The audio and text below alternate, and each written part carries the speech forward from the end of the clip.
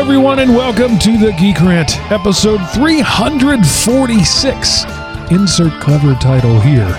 Recorded January 20th, 2018, and brought to you by Element Opie Productions. ElementOpie.com.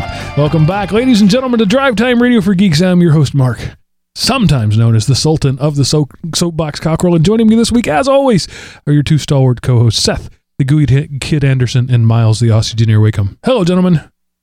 Hey, Mark, and welcome to the Faithful Opie-ites. Faithful. Yeah, sorry. It was two words competing, and the wrong word won, so it messed up my whole clever, pithy thought. All present and accounted for, sir. Team Penske. So, do you cheer for a driver that is a Team Penske driver? Yes, of course. Number 12, Will Power. Last year's Indy 500 winner, I may tell you. Okay. So, how do you pick NASCAR numbers? How does that work? I think the drivers do that. They often go with their lucky number if it's available, and if not, they get issued one. And, I mean, do you, have the same number your whole life? Or, if you change sponsors, do you have to change numbers? I know nothing about NASCAR. Well, it's not NASCAR, it's IndyCar. IndyCar. That's really important. I don't know enough about that to know that I just made a bad thing. It's okay. No, what happens is that if you're the world champion, you always get this is in IndyCar. If you're the world champion, you always get car number 1. That's a traditional thing. And if you're not, then you return back to your selected number. So whatever that might be. So is Indy, that's the super modified guys with the fins on the front and stuff? Yeah, pretty much. It's like Formula One, basically. And there's a lot of oval tracks. But Formula One is European and IndyCar is American? Yeah, it's what we would call open wheel racing. So there is no protection other than a small cocoon that the driver's sitting in, and they could be killed, and they often are. Right. And NASCAR is allegedly a stock car. In theory, everything they do to their cars, you could do to your car, in theory. Yes, NASCAR originated from the whiskey runners in the Carolinas, I believe. Yeah. Yeah, they had to outrun the cops, so they needed faster cars, and they did that, and then eventually they all realized, hey, we got fast cars, let's do something with them. And they turned to racing. And so you are an IndyCar fan, not a NASCAR fan, or you'll take what you can get either way. Yeah, well, see, I grew up in a town that used to be a host of a Formula One race, and I discovered Formula One in Australia visiting my local town's race, not knowing what it was, that it was this massive world event and everything. And then after I worked all that out, I ended up getting fascinated by it and traveled around the world and saw different races in different places and it got addicted. What do you do? Then here's the weird thing, though. I came to the States, not much in the way of Formula One was going on for a long time until maybe 5 years ago. And in that time, I discovered IndyCar because I happened to be in Los Angeles and somebody took me to the Toyota Grand Prix. I didn't know what the circuit was, what the race was. I really loved it. And then I became a big IndyCar follower. All right. So cool. Do they drive in the other direction in Australia? No. Well, they don't. There's not a direction because most of it's streetcar circuits. They're road courses and stuff. Joke there. Well, they do drive on the other side of the road, though. Yeah. Yeah, and supposedly the tub swirls the opposite way. So it does. Figured, maybe are there more left-handed people in Australia because of anyway? Not as such, no. This is my North American bigotry, chauvinism, I guess is the right word, showing here. Anyway, that segment of Interview Your Co-Host brought to you by Mark's Curiosity. So before we go any further, I just want to take a brief moment to apologize for the audio quality of last week's show.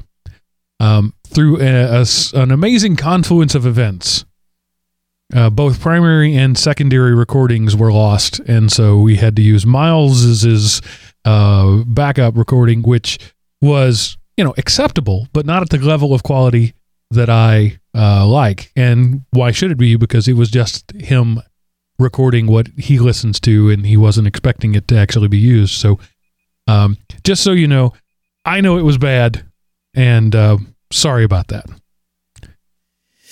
Yeah, you're right. It was only a backup. I just kept it because I don't know why I kept it. I always keep a copy of everybody else's audio, and I just happen to have it. Yeah, and it's a good thing that you did, because had you not, I wouldn't, because Seth lost his connectivity, and then he was gone, and then ordinarily I record, but then I lost that anyway.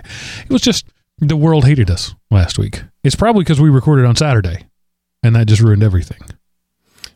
Yeah, we set up our world domination plans for Sunday evening only, and we forgot to tick the other boxes just in case. Darn it. So, but there is a lesson for geeks here, and that is NASA double-level redundancy never hurts. Yeah. Yeah, that's true. Yeah, the next option was I was going to go to YouTube and download the audio from there, and as Jinda, who's listening live right now, can testify, that audio sucks really bad. And it's just because YouTube. They compress the crap out of everything. And I don't blame them. Get what you pay for. Yeah. I mean, when you're uploading 48 hours every second of video, so compression is pretty important.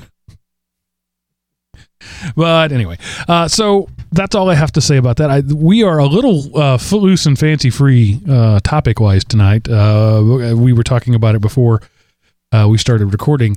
I had about a 55 to 60 hour work week this week, and Miles also said he spent pretty much the whole week working, and Seth has a job now, so it's been atypical all the way around. Hey, I have a job and a side business I'm trying to do, and a long commute. So all right. So the point is, we didn't really get together ahead of time. We haven't planned anything, and sometimes some of our best shows are when we don't plan. Sometimes when we don't plan, it sounds like we don't plan. So just there you go. That's what it is. This is going to be a shoot from the hip kind of episode. Get what you pay for. So yeah. Anyway, I'm not even going to go there. In my quest to make 50 things this year, I am in the process of, I haven't finished yet. I did actually finish one, my prototype, so I could say I did one thing this week.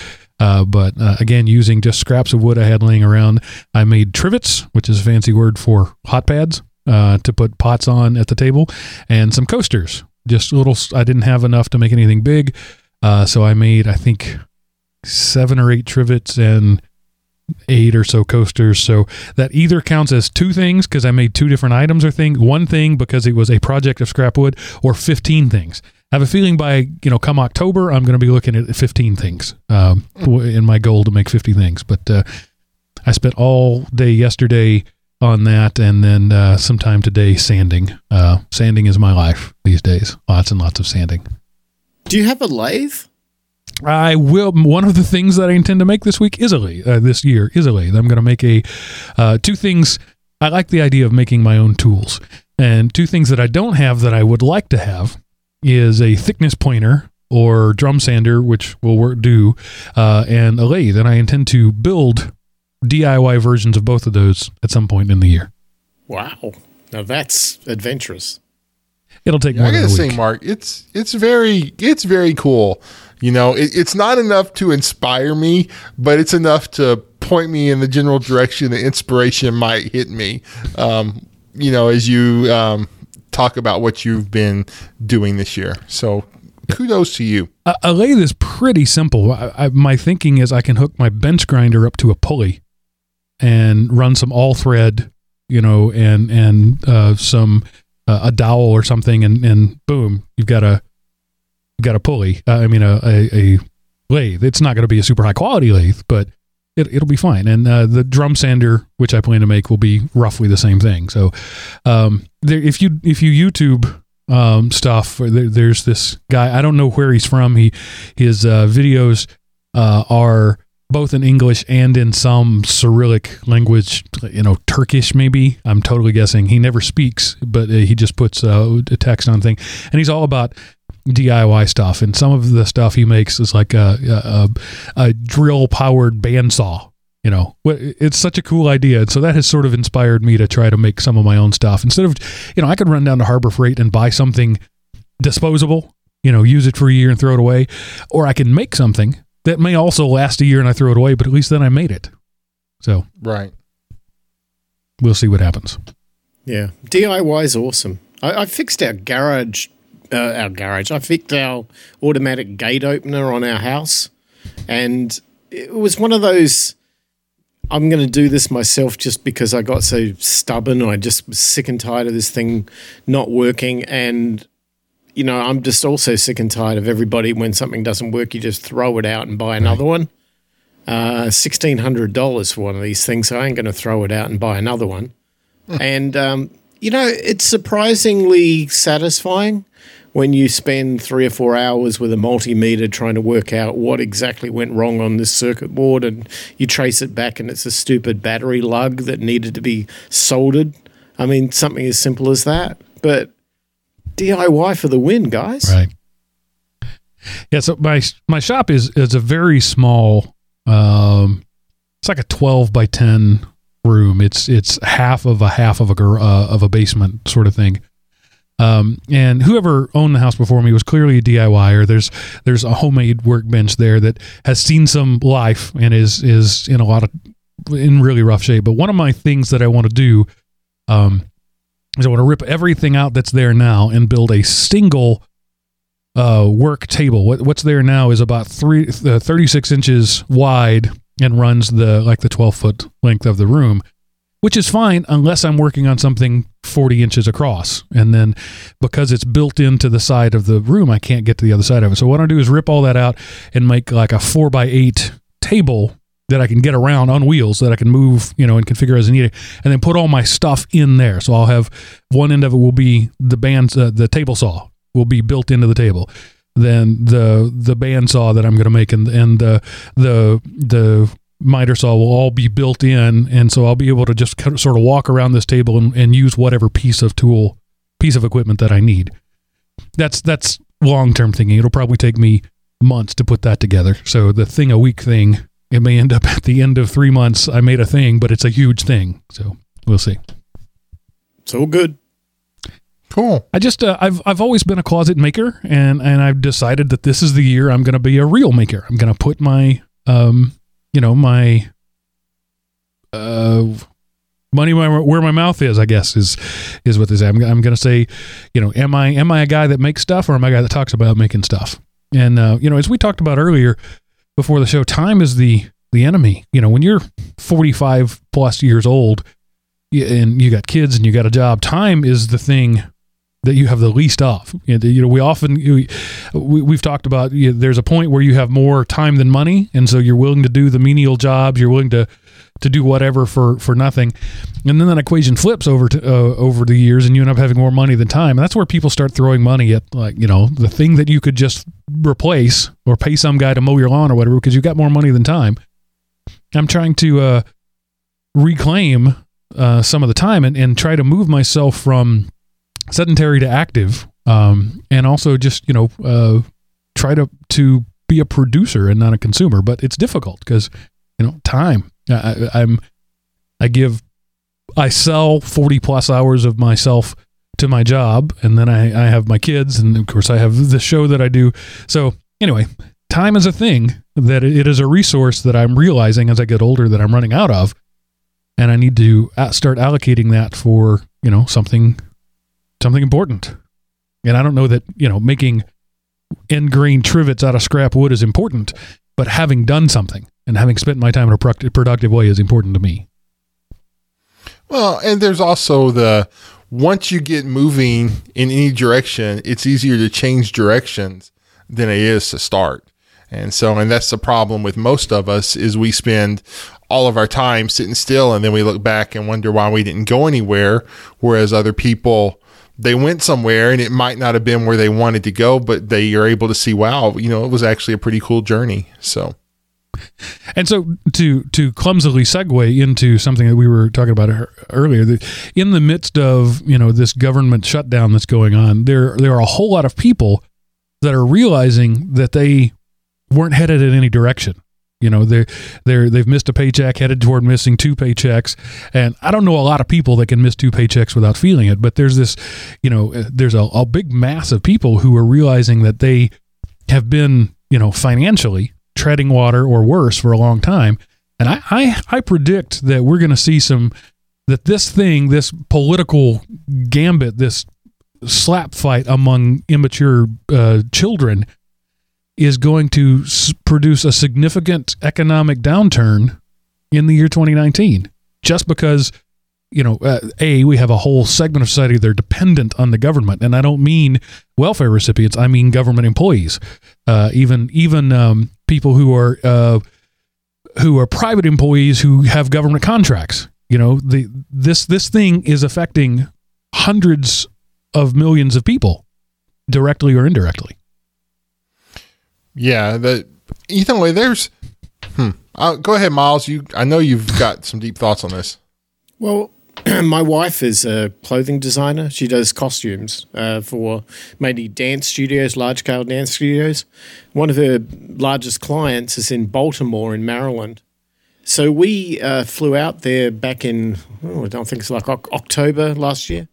And I didn't realize, but the location of where this studio was right on the border between Washington, D.C. and Maryland, right there. So we flew into Baltimore Airport.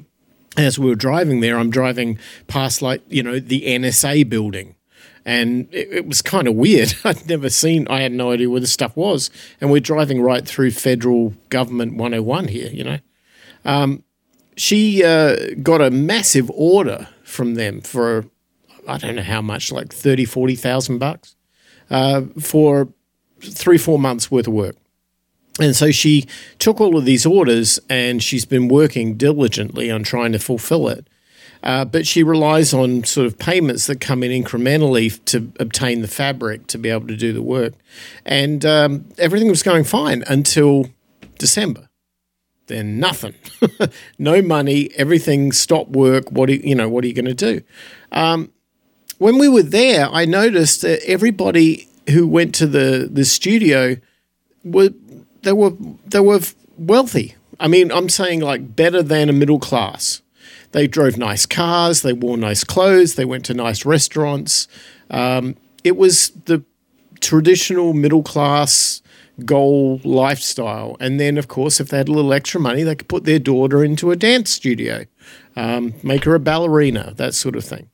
And everything seemed to be going just perfectly to plan until the money ran out and it all came down to this shutdown. And just, so we've had a direct effect from it, not as federal government workers. I don't have any, currently I don't have any federal government clients that I'm working with. I have state and local, but not federal. But it doesn't really matter whether you're directly affected by this because we're all indirectly affected in one way. The corner store that serves the lunches to the people who work for the government, they're feeling it. And the UPS delivery guy who delivers the packages to the government, they're feeling it. And the gas stations who aren't selling as much gas because people don't need to get on the road and go to work so much, they're feeling it. You see where I'm going. Everybody's feeling it. And 1 month, 30 days we're in right now? I think we've just hit the threshold of we're really going to feel it and it's going to ripple into the next 3 or 4 months and it could cause like a massive recession. Our economy is so thinly balanced because it's so based on debt. If you can't make that payment, you don't want to be foreclosed. You don't want to be evicted. You don't want to lose your car. You don't want to lose your kids, college or kids' college funds or their, maybe their private school tuition. Making adjustments like this is really hard, and this thing comes in such a way where nobody saw it coming, and bazinga, there you are.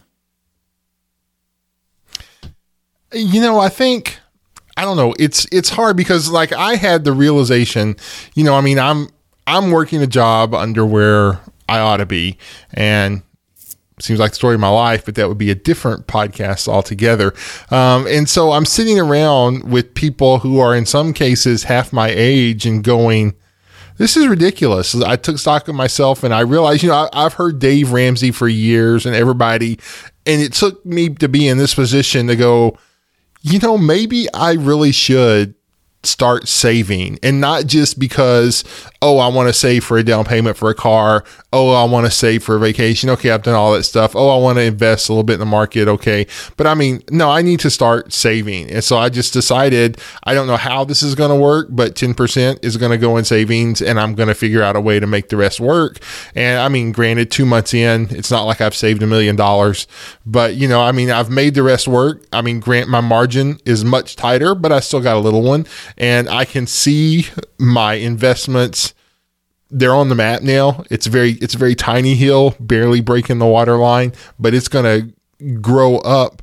And, you know, in this short term, hey, this financial shutdown is stupid and it's petty. And, you know, and if we had some mature people running the country, that would require mature people to vote for them. And so that's probably part of the problem.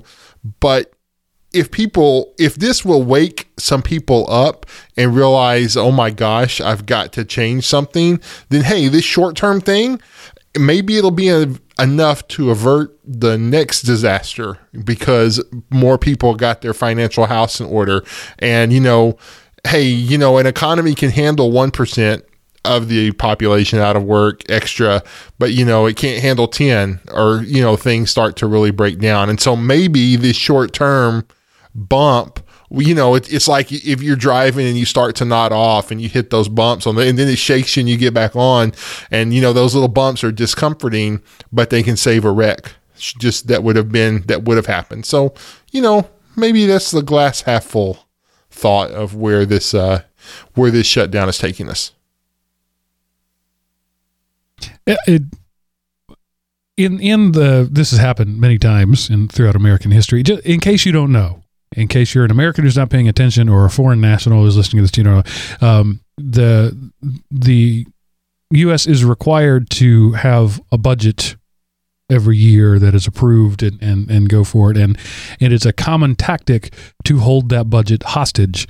If there's a thing that you want and somebody else doesn't want to pay for it, you can just say, well, I won't agree on the budget, and therefore, because we've moved into January without a budget, we can't spend money. That's an overstatement, but there's a bunch of stuff where the government shuts down. Park rangers, public defenders, you know, there's a whole wide range of things that are funded either directly or indirectly by the government that are put on hold because, you know, there's no budget. And that, I got to interrupt you, Mark. That reminds me of a show I saw, or a news article I saw online about how, because there's no park rangers to clean up the park, you know, that's the government shutdown is leading to the parks being filthy and full of garbage. No, immature people who don't know how to throw their things away is what's leading to the parks being full of garbage and trash. If people brought out what they took in, it wouldn't matter. It's not the government's responsibility to clean up the park. It's your responsibility to not mess it up in the first place. And as long as we think it's the government's fault, that the government's not there to fix us, then this shutdown is just, you know, it just woke us out of our slumber. Don't worry, they'll give us some more Benadryl and put us back to sleep. It's not the government's responsibility to clean up the park. It's your responsibility not to throw litter everywhere. So, okay, sorry, Mark. I forgot about that till you started talking, and then chat my hide, dadgummit. The church word for that is stewardship. Taking care of that which you have been entrusted.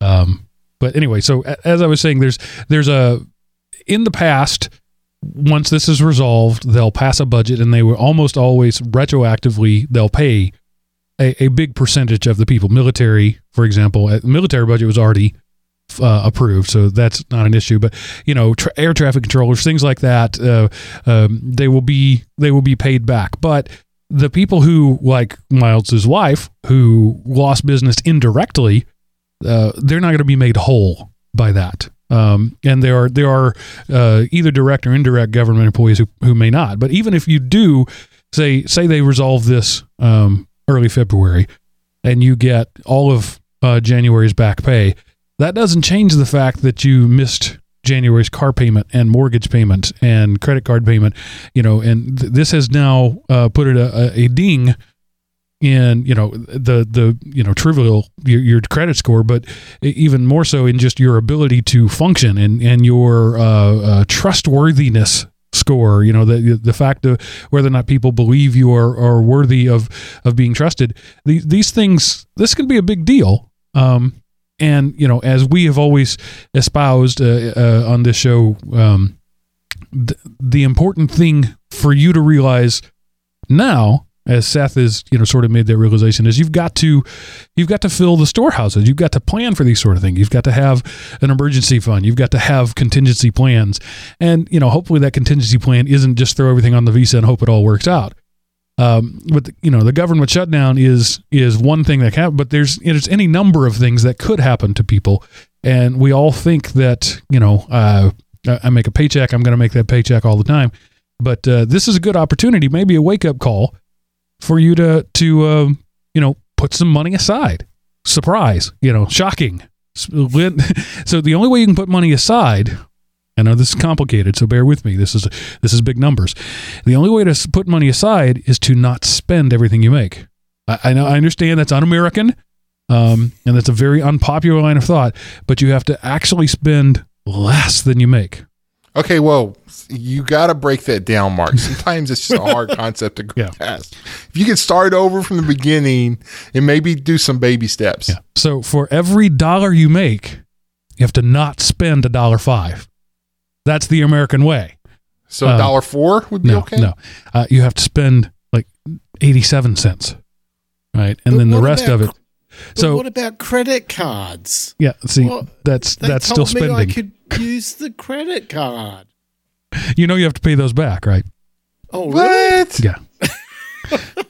So if you are, I'm going to make a few assumptions here based on my own life, right? So I am a Bible believing Christian, and I believe that it is a mandate that I support my local church and missions, typically to the tune of 10% of my income. All right. I also believe that it's important to put away at least 10% of my money into short-term savings. And then I believe it's important to put about 15% of my income into long-term savings, i.e. retirement. So a little quick math there. That's 35% of my income goes somewhere else before it comes to me. So if you are trying to plan ahead for long term and plan for the short term and support good causes, whether it's a biblical tithe or just I've talked about it before behind this microphone. There is something that happens. There is some undeniable, measurable thing that happens when you give. Whether it's, in the spirit of Christianity or whatever, when you give, good things happen.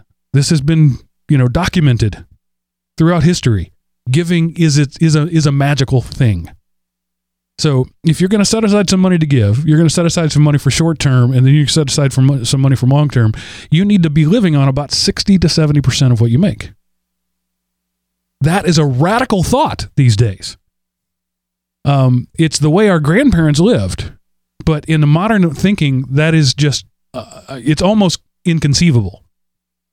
Well, you see, people think, oh, I could never do that. But they don't realize that there is marketing and advertisements that are crafted to take money out of your pocket and put it in someone else's pocket.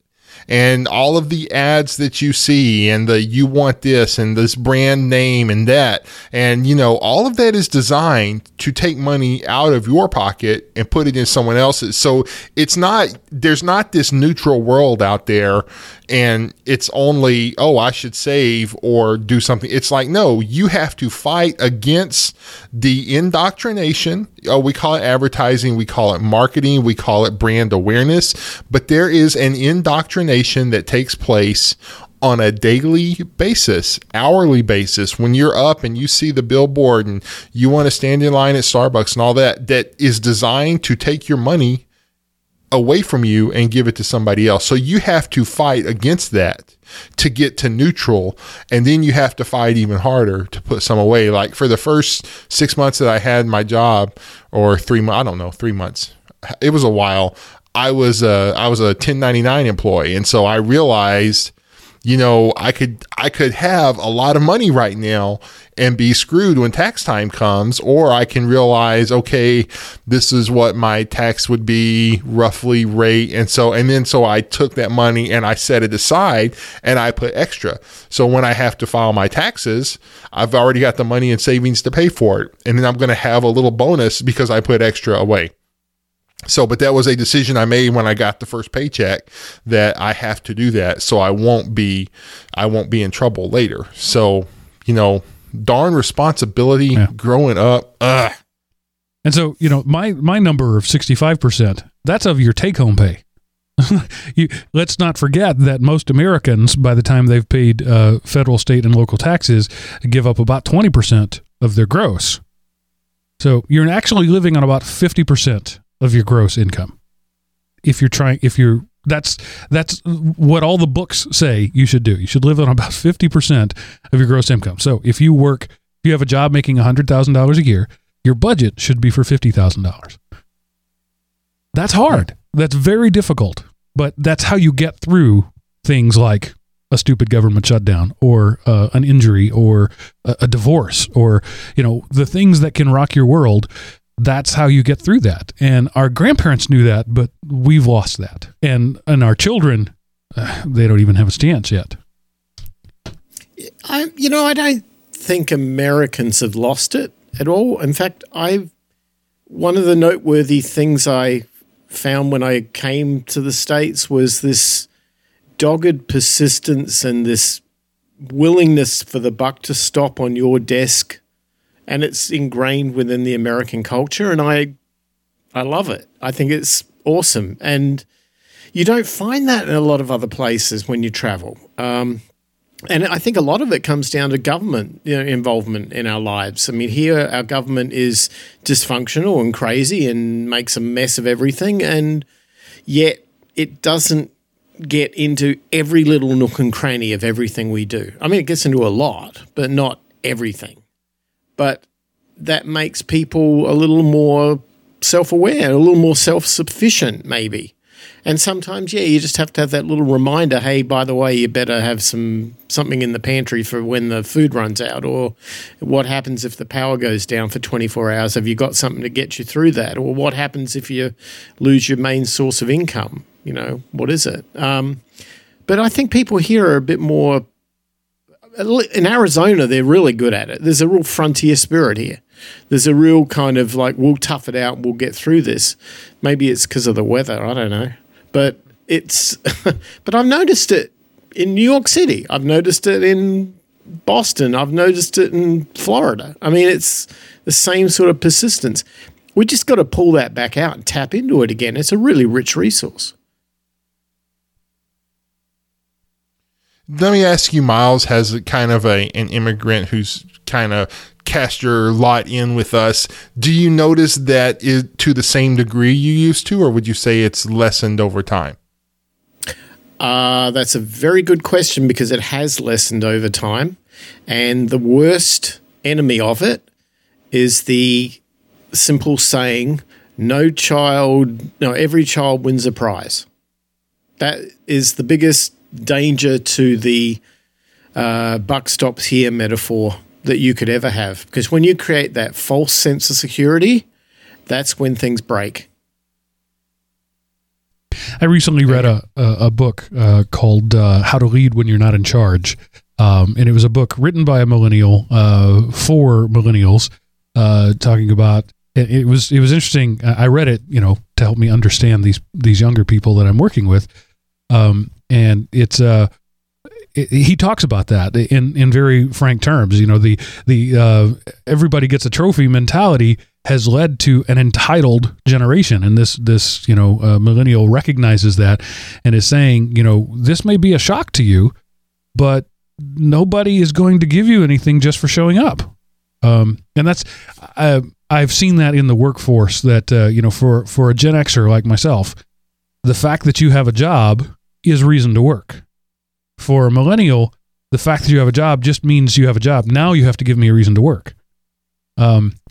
And it's a real mentality shift there. And to your point there, one of the things that he was talking about is that, millennials, young people have to learn that they're not in charge of anything. They're not the boss of anything until they've earned that. And I worry about that well-meaning, well-intentioned idea that was prevalent for a generation, and I see it pulling back a little bit now, of praising a child for just being you is the best thing you can be, when the world says, I don't care who you are, what can you do for me, what can you show me, what can you make? And those two mentalities are going to clash pretty hard in the next 20 years. Yeah, well, we're living in a place that has a $21 trillion debt, and that's not counting for any future commitments to entitlements like Medicare and Social Security and so on. I'm just talking about what we're carrying around with us now. If that's the way our country wants to operate, imagine if that was your household finances and you were carrying around a couple of $100,000 of credit card debt, and you're just going to go around like nothing's really a big problem. We'll get to this when we get to it. Let's just keep going. Little Johnny needs a knee operation. Here, just put it on the credit card. Here, I need to fix the roof on the house. I got a leak. Put it on the credit card. That's what's killing us. And this lack of willingness to go in there and fix something yourself or avoid the problem in the first place, take some responsibility, means that we just fall back to a third party, in all cases, to cover ourselves. And that's what our government's been doing, the third party being the Federal Reserve. And in our case, the third party is the credit card, the bank, a HELOC on your home mortgage or whatever it might be. It's all bad. And look, we can't predict the future. Everyone has adverse events, whether you're hit by a car, whether you lose your job, whether there's a government shutdown, or whether there's an earthquake, hurricane, pick your natural disaster of choice. It's going to happen. And the only person who can save yourself from it is you. And the only way you can do that is to have enough stockpile of everything you need. Think like a prepper. Get, a couple of weeks worth of food in the pantry, get water, and get money. Lots of money. Hoard it. Do what you have to do, but hold on to it, because when the day comes and you have it, you'll get through and your neighbor won't. Now, that's just natural, everyday village mentality, but if we don't remember that and we think that it's okay, the government will save me, it's okay, my boss will save me, it's okay, I've got a degree, none of that matters. None of that matters. And at the end of the day, we've just got to take some personal responsibility. That's all. Seth, you were going to say? Oh, I just, while Miles was talking, I looked up, and of course, these are only estimates. It would be impossible to figure out to the penny right now, but the debt per taxpayer of the United States is just under $180,000. Everybody who pays taxes, that's your share of the debt, and it is going up continuously as we speak. So even if you figured out what 5% interest on that, let's say 1% interest of $180,000, well, that's just under $2,000 a year in paying interest that you have to pay to keep the debt from going up, in addition to paying everything it takes to move forward. And, so it's something to think about. And, but in the future and I understand leverage, and there's a place for that. And, but there's also a day of reckoning. And the problem is, at some point, the rest of the world isn't going to need our crap. And then we're going to be in trouble. So, and if we take care of it now, then, it won't be so bad later. But if we wait till later, it's only going to get worse every day. So, I mean, if I can't get my financial house in order, what right do I have for those I elect and empower to run the country? What right do I have that they demand they put the nation's financial house in order? So again, it comes back. The government's not going to save us. People care about power, and we're a Christian and found on Christian principles and all this kind of stuff. And yeah, there's some truth in that, but here's the deal. People care about power. And once you get a hold of something, you don't want to let go. And the government, when it collects power, it's very hard to let go of it. So I don't know. That just went in a totally different direction. So I'm sorry. You can go back and delete this in the editing. Seth, you said something earlier that was really interesting. It kind of struck a chord. You're talking about national parks and people littering. Uh-huh. I learned something really interesting last year. I was in Mexico. I was in Mexico City, and we had a tour bus that was going out to the pyramids that are on the north side of the city. Brilliant archaeological day trip, by the way. But anyway, on the way, we went out we're all on a bus, and we went to a certain point, and then after that, we were kind of in the country, and there weren't going to be any facilities for maybe 25 miles or 30 miles or something. So they pulled into a gas station and said, if anybody needs water or food or snacks or needs to go to the bathroom, this is your last chance for the next 30 miles, right? So we get off the bus, we go into the gas station, and of course everyone needs to go to the bathroom. Well, bathrooms in Mexico kind of interesting. If you want to go to the bathroom, you better have a couple of pesos ready, because there's a couple of people standing at the door that's going to want money for you to go to the bathroom. And I thought, well, that seems unfair. You know, the vendor, the gas station should just provide for the bathrooms, right? Well, no, it doesn't kind of work that way. We get so used to going and getting free stuff, like going to the bathroom, and we just take it for granted. But it isn't always the case, because somebody has to clean up the bathroom. And what they've done in Mexico, and I'm sure in many other countries, is this is an industry where people get paid to do it. So they stand by the entrance of the bathroom and you give them, 2 peso, 5 pesos, whatever it is. You go and do your number 2 or whatever, and you come back and they're happy because they got paid. And then when the place is empty, they get out there and they go in there and they clean it. And I tell you what, it sounds horrible. You could eat off the floor in there. No, you don't want to do that. But they're spotlessly clean. In a third world country that you would never think would have spotlessly clean bathrooms, they do, because they get paid to do it, because we, the customer, make the assumption that they should get paid and that nobody's going to look after it on our behalf. There's the answer to your national parks problem. Well, there was a time in America, pay toilets used to be a thing. Yeah. So if you're younger than I am, you have never seen it. And if you watch old 70s shows like the Rockford Files, where that was actually, used it as a joke in a scene. But there was a time where, and it was never 100% that way, but it was not out of the ordinary that if you went to a gas station, it was like a coin operated to get in the door. You had to put some money in. So, and the reason that didn't work is nobody actually did any additional work or cleaning. It was just a revenue stream without any service provided behind it. Right.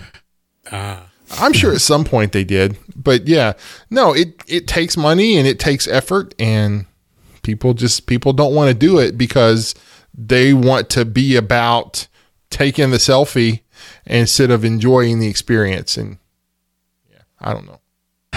Seth, that reminds me of a question. What happened this week in history? Oh, great transition, Mark. Okay. On January 19th, 1953, Lucille Ball goes to the hospital.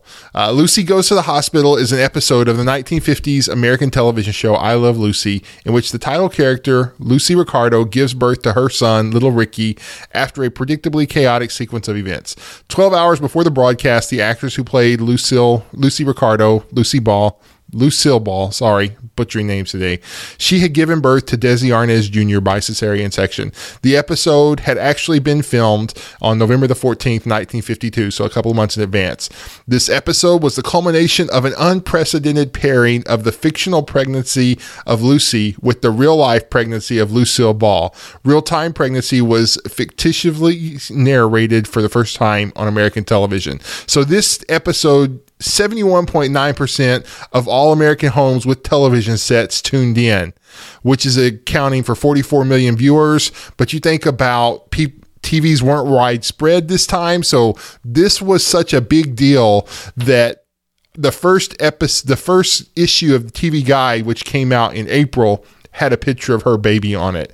And the cover story of Newsweek was all about the episode, which hadn't even aired when Newsweek went to print. So you think about that now, it's no big deal for characters who are pregnant in real life to have their character become pregnant on the show. But the script was given to a rabbi, a priest, and a minister and a pastor. Were they in a bar?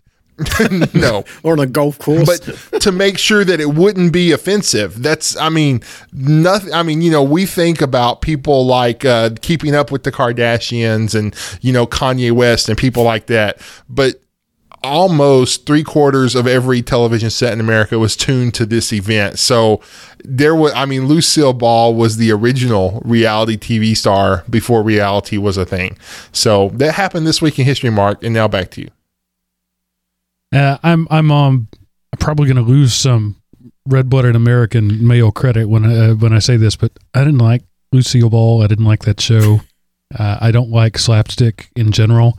And other than like the conveyor belt scene where they were eating chocolates, I didn't find that show funny at all. Mark, but I'm also a generation removed from it. You got some splaining to do. I know. Yeah. Let's make fun of an accent, shall we? All right, now Seth, what do you have to be interesting this week? Okay, I got to come up with something.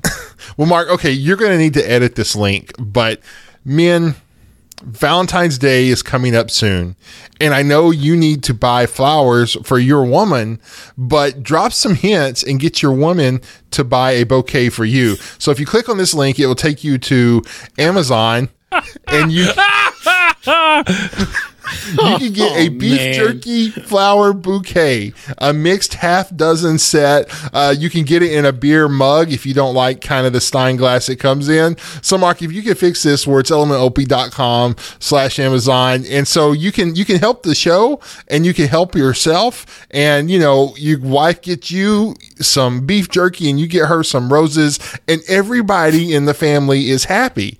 So this is a win for everybody.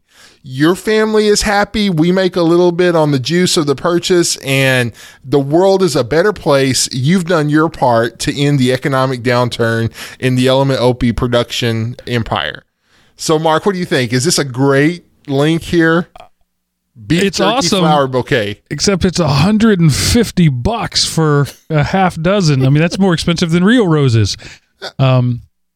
And they look more like nipples that I'm actually comfortable with. But other than that, this is super cool. Well, there's other links as well. It must be because it's getting close to Valentine's Day, because others, okay, here's one, like in beef jerky rose bouquet with a mug is only $53. Yeah. So, and that way it kind of comes in a beer mug that you get. And so, you can get one of these a year, and before you know it, you'll have a set for the man cave. I guarantee this is cheap when you compare it to the cost of your divorce that you're going to get giving this one away. No, I mean, hey, women want equal rights. They want us to spend loads of money on them. They can pony up and spend loads of money on us too. All right. But it's all our money anyway, right? I'm just going to end this right now and say this is the part of the show where I tell you how you can feedback to us. Go to elementop.com, click the Contact Us button at the top of the page, and answer the world's hardest CAPTCHA. Fill out the form there and tell us how evil and toxically masculine Seth is for that link. Tell us about how we're old fogies who don't understand what it's like in the real world and how you can't save because life is hard. Let us know what you think about any of this sort of stuff. We really do appreciate feedback. Also, the best way to feedback, the most amazing thing you could possibly do is throw money at us over at patreon.com/elementopie or elementopie.com/Patreon. Works either way. Stand up and be counted. You pledge a buck a show, and when I do a show, you give $1. That seems fair. If we're not worth $1, I don't know. We're certainly not worth beef jerky. But anyway, beef jerky. We appreciate you. Be worth beef jerky. We appreciate you listening, Seth, Miles. As always, you're the best host I can afford on what I can pay you, and so thank you for being here, Jinda. Great to have you in the chat room as always. elementopie.com/live. Go there around about 7:30 p.m. Eastern on a given Sunday night. And we'll be there, and you can be in the chat room, and you can see this train wreck of a show unedited. And also comment and things there. We appreciate it. We'll see you we'll see you next time, because that's it for this episode of the Geek Rant. And remember, pay for what you like.